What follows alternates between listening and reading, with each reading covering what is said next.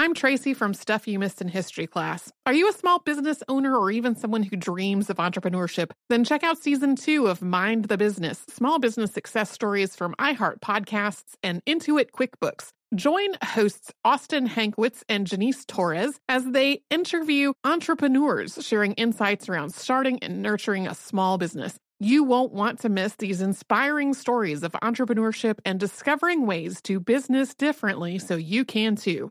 Planning your next trip? Choice Hotels' family of 22 brands has over 7,400 locations and the perfect hotel for any traveler you want to be. Like a Cambria Hotel, serving up locally inspired craft cocktails for all my folks who maybe want to meet up and talk about Mad Royals. Check into a Radisson Hotel with flexible workspaces for you strivers who listen during business travel. Or a Comfort Hotel with free hot breakfast, family-friendly pools, and big spacious rooms for the parents who listen with their kids and need a little retreat. What are you waiting for? Join Choice Privileges and start earning points toward your next stay. Find a stay for any you when you book direct at choicehotels.com, where travels come true. What does every grocery store aisle now have in common? Products that come in paper packaging. And not just the obvious ones like cereal boxes and juice cartons. From beauty products to boxed water, there are more opportunities to go papertarian than ever before. So why should you? Because paper comes from a renewable resource and can be recycled up to 7 times. Simply put, it's the smart choice for the environment. And it turns out the easiest choice for you. Learn more at howlifeunfolds.com/papertarian. When you think about the future, what kind of technology do you envision? Whatever the future holds, artificial intelligence will undoubtedly be at the heart of it all. Join Graham Class as he hosts Season 2 of Technically Speaking, an Intel podcast, and hear from the minds transforming healthcare, retail, entertainment, personal computing, and more with the help of AI. Tune in every other Tuesday and explore the latest technology that's changing our world today and creating a more accessible tomorrow. Listen to Technically Speaking, an Intel podcast on the iHeartRadio app, Apple Podcasts, or wherever you get your podcasts. Welcome to Stuff You Missed in History class from HowStuffWorks.com.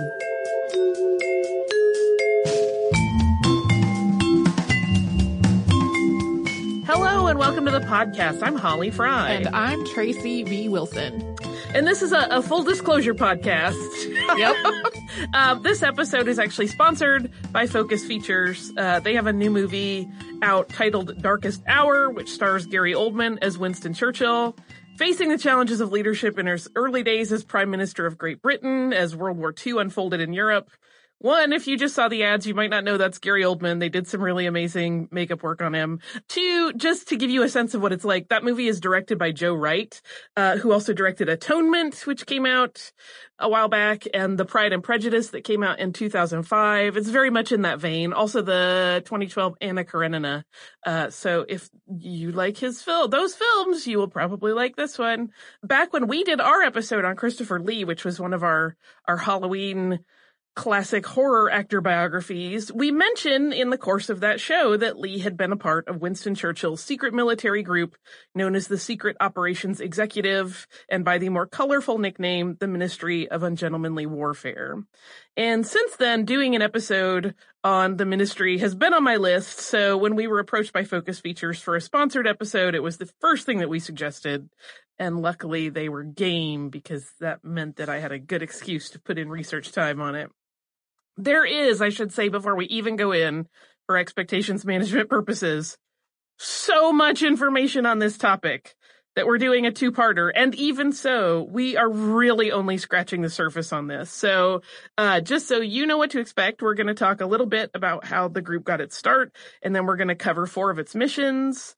And then we will discuss what happened to the SOE after the war. So there are so many more details and things to be gone into, but even with 2 episodes, that is beyond our scope. So just know that there's always more. And we recommend some books at the end of the second episode. And of course, we always have our show notes if you want to learn more. So we'll hop right in.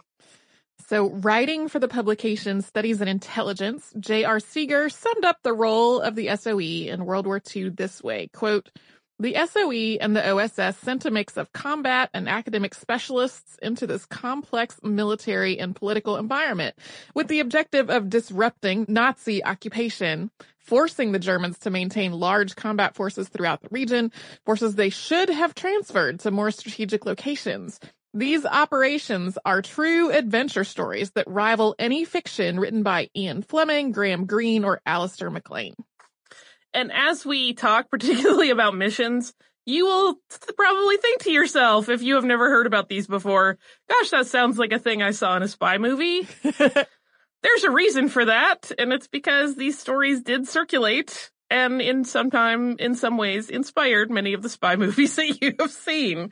In May of 1940, Germany, of course, attacked France in its quest to control Europe, defeated the French forces, and set up an occupation of the country. We've talked about that on the show before. And at this point, Winston Churchill and his colleagues knew that a different approach was really going to need to be taken when it came to battling the Nazis, because they were not having much success with the traditional methods. And so a special secret organization was formed called the Special Operations Executive, also known as the Ministry of Ungentlemanly Warfare. And the agents of this organization were to be placed behind enemy lines where they would mount operations intended to destroy the infrastructure that supported Germany's war effort and sow the seeds of revolt among the occupied populations.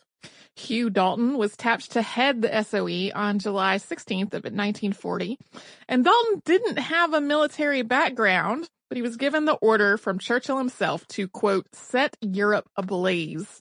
Yeah, that line you'll often see used as a tagline in articles and books about this particular organization.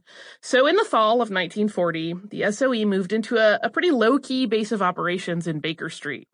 2 flats normally rented to families became the secret headquarters, and from that location, Dalton's group began recruiting. And soon it had offices throughout Great Britain. And the locations for these installations were not offices in the sense that you would think of an office building, and they were not military-style compounds. They were homes and mansions with ample room inside and out for training exercises, from close-hand combat to train derailment. And the training that happened in these facilities was exactly what you might expect. It was the kind of things that you've probably seen in spy movies. So how to escape handcuffs with everyday implements like pencil and a little bit of wire, how to apply disguises, how to subdue and even kill an enemy efficiently without a weapon. So the ministry quickly grew, establishing offices all throughout the European theater and recruiting people in every locality. Yeah, I should also note that they also had locations that were just dedicated to things like technology development and communications, but they were all squirreled away in these sort of innocuous-looking living places.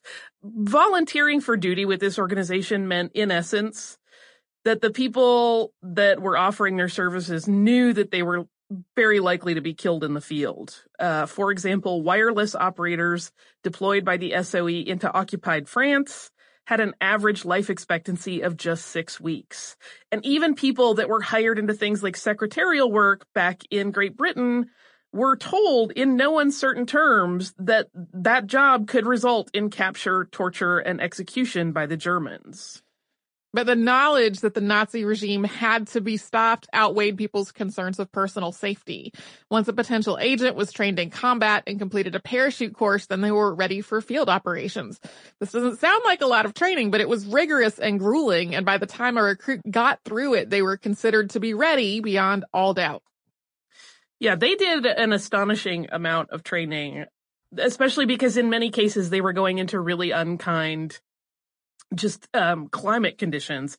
And it was apparently one of those things like, if you survive all this, then you are ready. So clearly it definitely pushed people's limits. And in addition to training agents, the SOE also supplied them with new technologies and some old school theatrical style tricks to aid them in their missions. So prop makers were hired to work in a North London shop concocting concealment devices.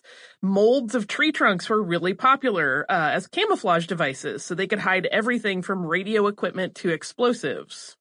This is one of the aspects of this that reminds me a little bit of the Ghost Army in their deceptions. Special clothing was made that would be fashionable and stylish, but could also conceal any number of tricks and disguised weapons. There was an entire department that was instituted just to create false documents, providing agents with new identities and any other papers that they might need on missions. In a house in Hertfordshire, clever minds worked tirelessly to create all manner of gadgets and assistive implements. A cigarette pistol that was loaded with a single shot was developed, as was a canoe that could actually drop underwater when it was needed, which was nicknamed Sleeping Beauty. Not everyone who knew about the SOE was a fan. MI6 evolved from a group that was contemporary with the SOE called the Secret Intelligence Service, or SIS. Sir Stuart Menzies, the head of the SIS, thought that the Ministry of Ungentlemanly Warfare was amateur and dangerous. He felt like their covert approach could lead to all kinds of very real problems, both for themselves and for his own group. These were valid concerns because the SOE was working outside the normal chain of command that would keep other government entities aware of their movements. So there's a pretty high likelihood that their missions could directly interfere with his own agents that were working to collect intelligence to aid the war effort. Menzies was very blunt in his position that the SOE posed greater danger than the benefit it offered justified, so he lobbied against it. Yeah, and he was not the only one. There were certainly a lot of people that, one, a lot of people did not know about it for quite a while, and two, the people that did know about it, there was some, that's not really the way we do things.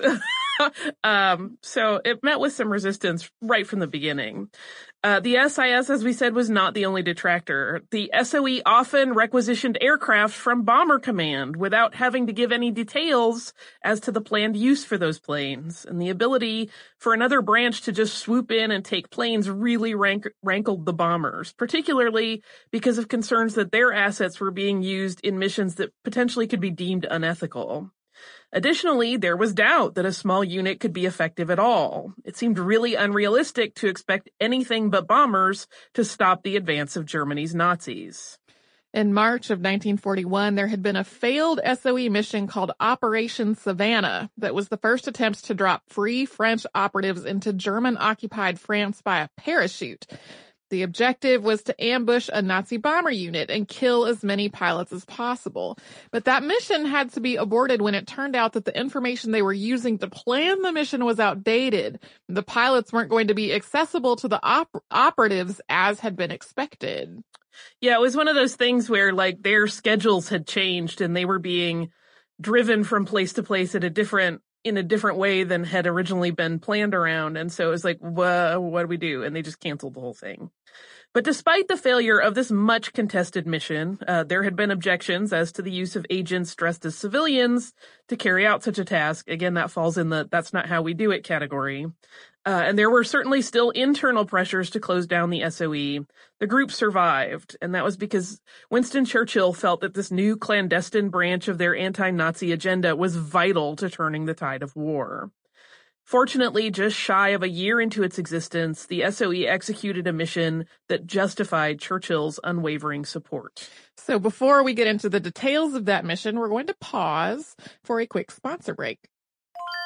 I'm Tracy V. Wilson from Stuff You Missed in History Class. Did you know small businesses make up 99.9% of all businesses in the United States? The world is powered by entrepreneurs, and if you're a small business owner or even someone dreaming of starting your own business, then you'll want to check out Season 2 of Mind the Business, Small Business Success Stories from Ruby Studio, from iHeartMedia, and Intuit QuickBooks. In every episode, hosts Austin Hankwitz and Janice Torres talk to entrepreneurs about how they've grown from the lessons of launching and nurturing a small business and how they have found success being their own boss. From the excitement of first starting out to finding the right tools and resources to process invoices and payments like QuickBooks Money, you won't want to miss these inspiring stories of entrepreneurship and discovering ways to business differently so you can too. And if you're a small business owner or even someone dreaming of starting your own business, then you'll want to check out Season 2 of Mind the Business, Small Business Success Stories from Ruby Studio, from iHeartMedia, and Intuit QuickBooks.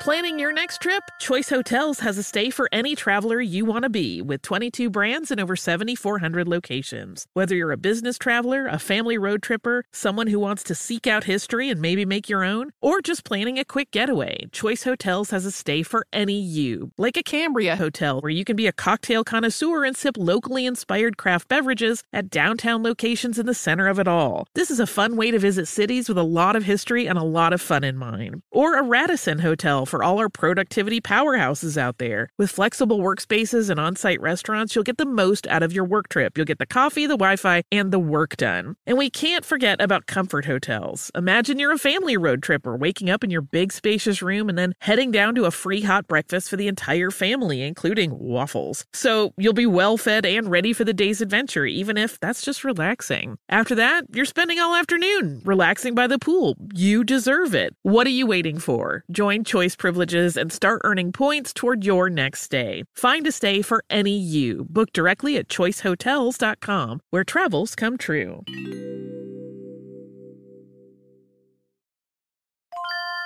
If you use paper, you're a human. But if you choose paper, you're a papertarian, someone who lives a paper-based lifestyle because it has a positive impact on the planet. And also because it's the easiest choice you'll make all day. Seriously. It's as easy as reaching for boxed instead of bottled water. It's as easy as opting for beauty products that come in paper packaging. It's as easy as grabbing eggs in a cardboard container. And that's all in one trip to the grocery store, which, if everyone's being honest, you were planning to go to anyway. But paper isn't just an easy choice. Papertarians know that it's the smart choice, too. Because paper comes from trees, a renewable and sustainably managed resource. And paper products are designed to be recycled. In fact, when you choose products that come in paper-based packaging, those fibers can go on to be recycled up to 7 times. So why wouldn't you go papertarian? Learn more at howlifeunfolds.com/papertarian.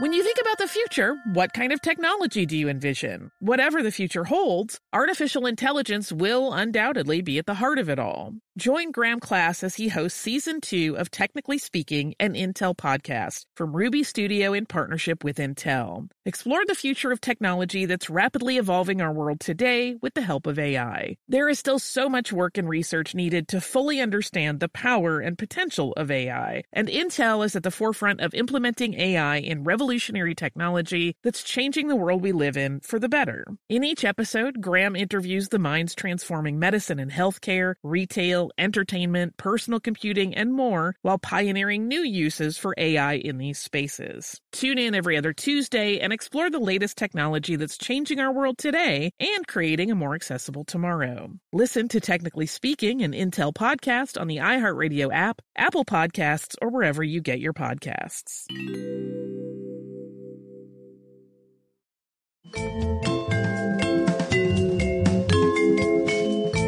By June of 1941, the Nazis that were occupying France had bases and supply chains up and running throughout the country.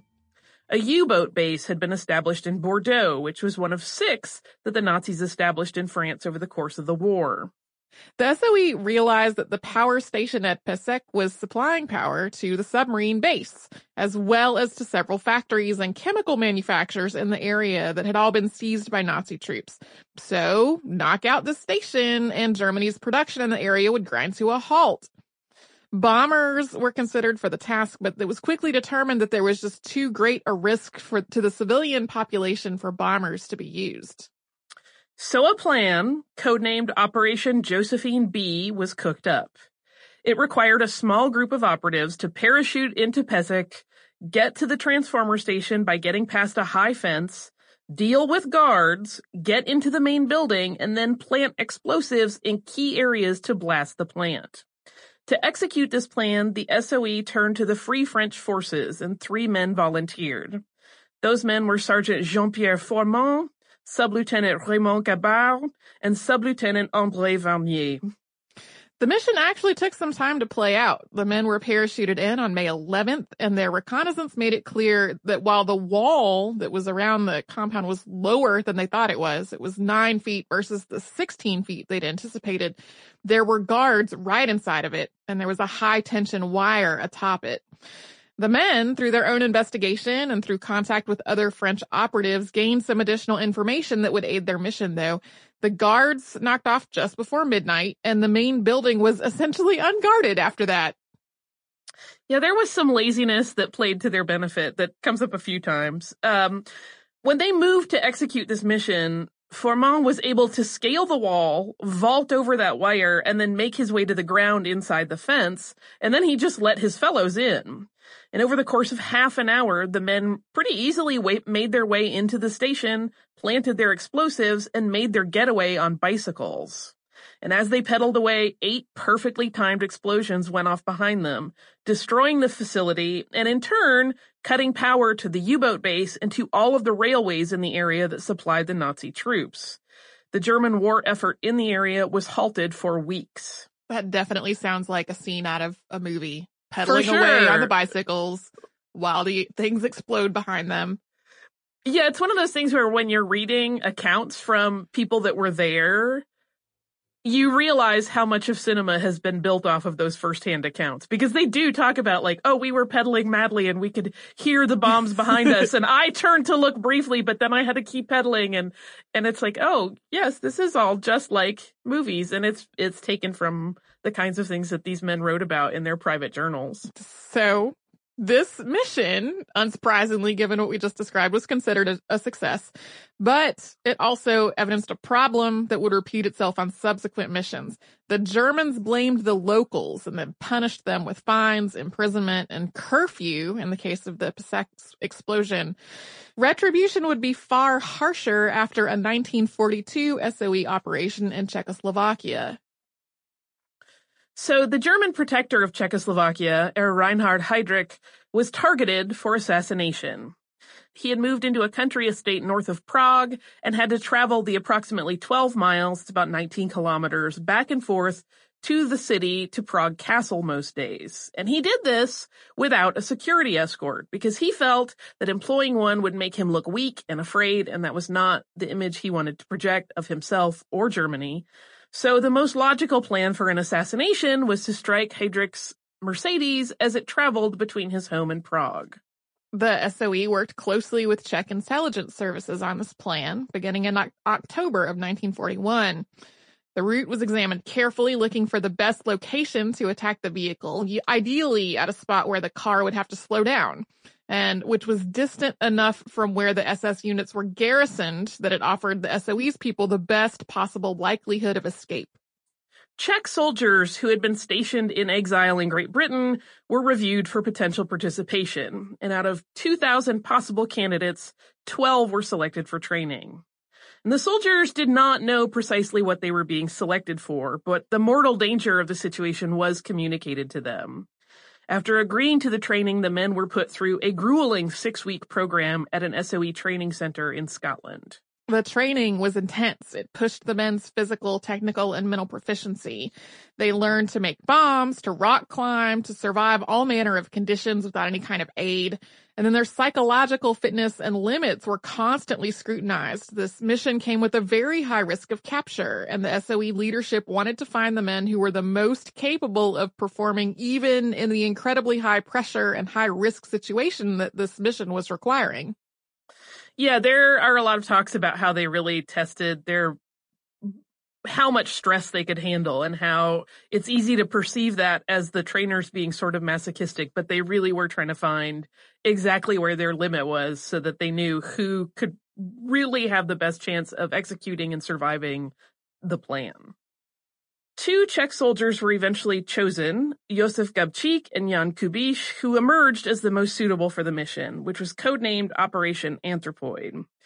And they were told in preparation that what they were training for was an assassination mission and that it was very likely that they would not survive, but both men agreed to the job. Gabčík acknowledging that such a risk was simply part of war, and Kubíš actually thanking command for selecting him.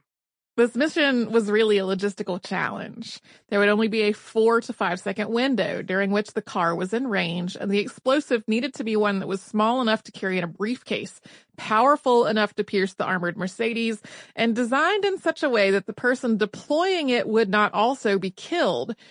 A hybrid grenade was designed, which was powerful but light enough for an operative to throw it. The explosive designed by the SOE was so powerful that the 2 men were told they would have to take immediate cover after it was thrown because it was expected to throw a great deal of shrapnel. It has also been theorized that the bomb may have been laced with a biological agent known only as X, but this is something that the bomb's designers always denied. Yeah, it comes up in the German records as a German doctor said that he thought that something like that had happened as well, but it's never been confirmed. And the men were dropped into Czechoslovakia on December 28th, 1941. And for a month, no one heard from them. It turned out that Gabčík had hurt his leg on the landing, and locals had taken care of the two men, moving them from safe house to safe house over the course of 6 weeks. And during that time, they also gathered information and refined their plan. So we're going to pause there while the men plan the completion of their mission, so we can have one more quick sponsor break, and then we will jump back into the action. I'm Tracy V. Wilson from Stuff You Missed in History Class. Did you know small businesses make up 99.9% of all businesses in the United States? The world is powered by entrepreneurs, and if you're a small business owner or even someone dreaming of starting your own business, then you'll want to check out Season 2 of Mind the Business, Small Business Success Stories from Ruby Studio, from iHeartMedia, and Intuit QuickBooks. And every episode, hosts Austin Hankwitz and Janice Torres talk to entrepreneurs about how they've grown from the lessons of launching and nurturing a small business and how they have found success being their own boss. From the excitement of first starting out to finding the right tools and resources to process invoices and payments like QuickBooks Money, you won't want to miss these inspiring stories of entrepreneurship and discovering ways to business differently so you can too. And if you're a small business owner or even someone dreaming of starting your own business, then you'll want to check out Season 2 of Mind the Business, Small Business Success Stories from Ruby Studio, from iHeartMedia, and Intuit QuickBooks. Planning your next trip? Choice Hotels has a stay for any traveler you want to be, with 22 brands and over 7,400 locations. Whether you're a business traveler, a family road tripper, someone who wants to seek out history and maybe make your own, or just planning a quick getaway, Choice Hotels has a stay for any you. Like a Cambria Hotel, where you can be a cocktail connoisseur and sip locally inspired craft beverages at downtown locations in the center of it all. This is a fun way to visit cities with a lot of history and a lot of fun in mind. Or a Radisson Hotel for all our productivity powerhouses out there. With flexible workspaces and on-site restaurants, you'll get the most out of your work trip. You'll get the coffee, the Wi-Fi, and the work done. And we can't forget about Comfort Hotels. Imagine you're a family road tripper, waking up in your big spacious room and then heading down to a free hot breakfast for the entire family, including waffles. So you'll be well fed and ready for the day's adventure, even if that's just relaxing. After that, you're spending all afternoon relaxing by the pool. You deserve it. What are you waiting for? Join Choice Privileges and start earning points toward your next stay. Find a stay for any you. Book directly at choicehotels.com, where travels come true.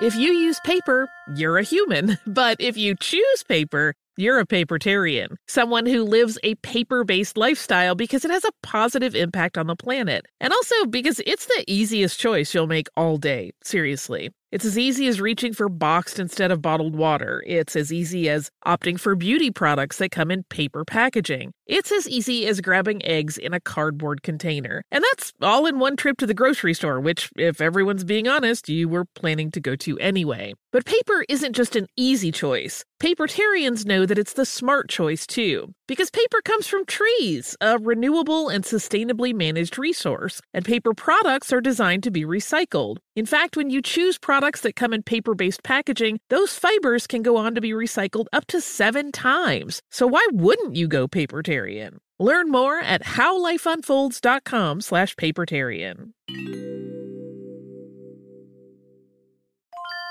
When you think about the future, what kind of technology do you envision? Whatever the future holds, artificial intelligence will undoubtedly be at the heart of it all. Join Graham Class as he hosts Season 2 of Technically Speaking, an Intel podcast from Ruby Studio in partnership with Intel. Explore the future of technology that's rapidly evolving our world today with the help of AI. There is still so much work and research needed to fully understand the power and potential of AI, and Intel is at the forefront of implementing AI in revolutionary technology that's changing the world we live in for the better. In each episode, Graham interviews the minds transforming medicine and healthcare, retail, entertainment, personal computing, and more, while pioneering new uses for AI in these spaces. Tune in every other Tuesday and explore the latest technology that's changing our world today and creating a more accessible tomorrow. Listen to Technically Speaking, an Intel podcast on the iHeartRadio app, Apple Podcasts, or wherever you get your podcasts.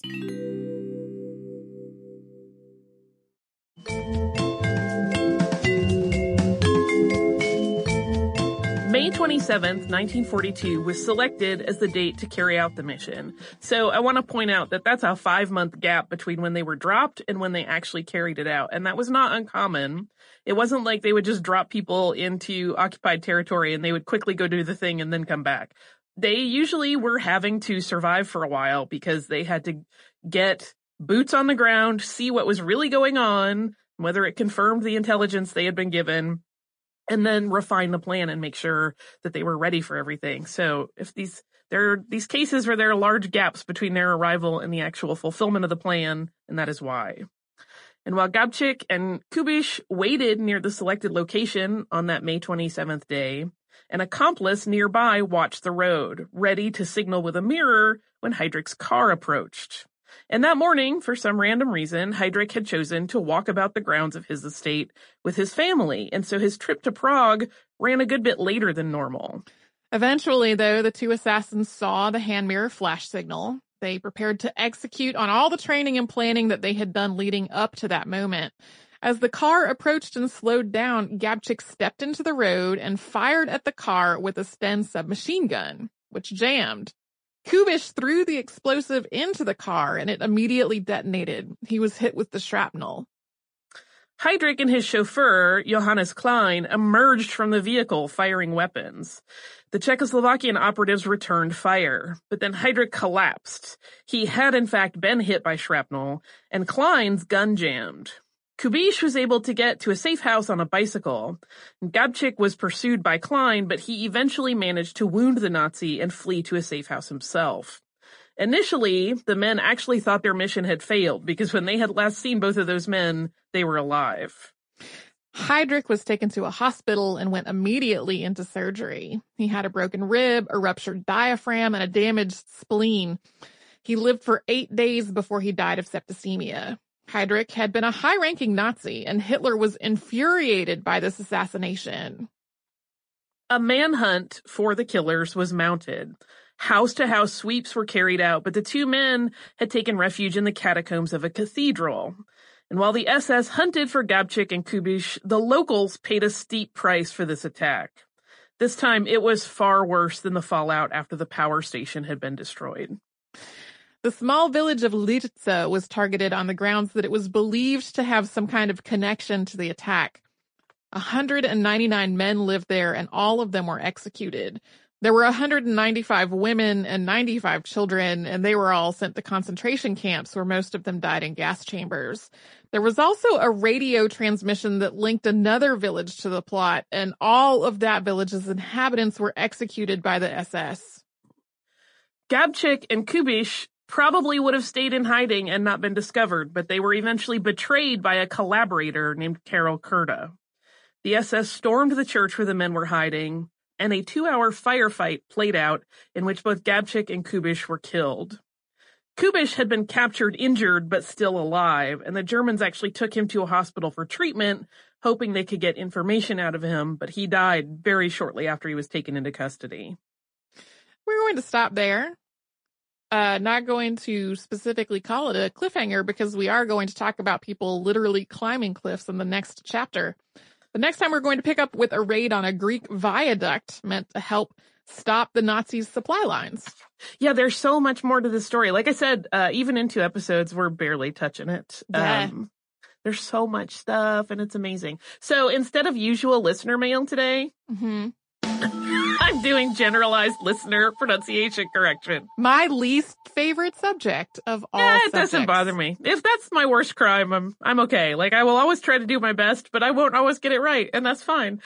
Several people have written to comment that we pronounce the French name, Jeanne. I'm not even going to say it wrong. I know, that's like that one French word I never get right. There are others, but that one has always been like a thorn in my side. So, apologies. We'll keep working on it. I should point out that, we have also gotten some corrections that are themselves incorrect. Well, and this is a thing that happens all the time with pronunciations. We will get emails thanking us for pronouncing a word correctly and emails criticizing us for pronouncing the exact same word incorrectly. Yeah, we've talked about this many times before. There are so many factors involved. One, people's ears hear words differently. In addition to the subtle variances in pronunciation, we always do our best. We don't always get it right. I did have to laugh though when someone had emailed us and asked why we did not pronounce the R in Georges Méliès's name, but we did pronounce the R in the Lumiere brothers' name. There is no R in Georges Méliès. So that's why I don't mean to make fun of that person. It's just an example of how like your perception of what you hear and what things are is not always clean, I guess, for lack of a better word. I mean, we all have done it. I just thought it was kind of entertaining on that particular example. We'll also get emails sometimes that are like, the way that you pronounce the word is this, and then the phonetic pronunciation that they spell out. I'm like, okay, that is how we said it. So obviously how you pronounce this, like how you pronounce the letters P-O-U-R as poor is not the same as how we pronounce P-O-U-R as poor, because that is the same thing that I had in my notes. Well, the beautiful thing to remember is like when we did an episode on crayons, which is how I say it, there was like a crazy bonfire of madness on our social media because there are people that say it very differently from one another, all of whom native English speakers. So yeah, and the people got really ugly with each other about it, and I was like, y'all need to just calm down. But to me, that's, I mean, of course you want to get things right and not misconstrue meaning through mispronunciation. But, that's kind of one of the wonders of being a human is that we all do it a little different. Sometimes we find ways that are patently wrong, and others, it's just a flourish. Yeah, anyway, we get 8 or 10 contradictory emails about how to pronounce something. It is. That's the scoop. My apologies to people who maybe go crazy with those. It's fine. I'm sorry. I'll do my best. I understand there are certain little peccadillos that I am very nitpicky about that I have learned to just let go, but sometimes it's hard if it's a thing you love or care about. I understand. Anyway, if you would like to write to us and correct us in some way, you can do so at historypodcast@howstuffworks.com. You can also visit us across the spectrum of social media as Missed in History. That includes Twitter, Facebook, Tumblr, Pinterest, Instagram. We're there hanging out. You can also visit our homepage, which is missedinhistory.com. And there you will find every episode of the show that has ever existed with all of the pronunciations right and wrong and show notes for every episode that Tracy and I have worked on. So come and visit us at missedinhistory.com. For more on this and thousands of other topics, visit howstuffworks.com.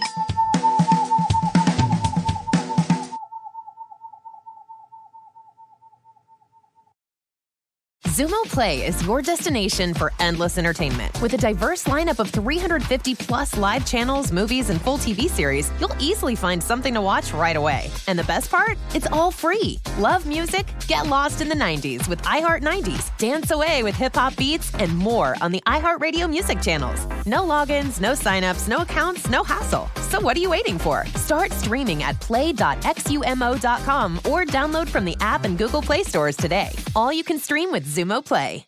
Hey everyone, this is Jody Sweeten from the podcast How Rude, Tanneritos. I've been needing a quick getaway with my family, and the 2024 Hyundai Santa Fe is the perfect vehicle to take us there. It has standard third-row seating, so I'm able to pack my entire family, plus pets, in the car, while also having enough room for our camping essentials. Available H-Track all-wheel drive will get us through any dirt trails, and available dual wireless charging pads will ensure we never have to worry about getting stuck with a dead phone in the middle of nowhere. Visit HyundaiUSA.com or call 562-314-4603 for more details. Hyundai, there's joy in every journey. This is Malcolm Gladwell from Revisionist History. eBay Motors is here for the ride. With some elbow grease, fresh installs, and a whole lot of love, you transformed 100,000 miles and a body full of rust into a drive that's all your own. Brake kits, LED headlights, whatever you need, eBay Motors has it. And with eBay Guaranteed Fit, it's guaranteed to fit your ride the first time, every time, or your money back. Plus, at these prices, you're burning rubber, not cash. Keep your ride or die alive at ebaymotors.com. Eligible items only. Exclusions apply. The wait is almost over. Get ready for the 2024 NFL season as the full schedule is announced. Every rivalry, Every rematch, every rookie debut, every game revealed. The 2024 NFL schedule release, presented by Verizon, coming in May. Live on NFL Network, ESPN2, and streaming on NFL Plus. Terms and conditions apply to NFL Plus. Visit NFL.com/schedule release to learn more.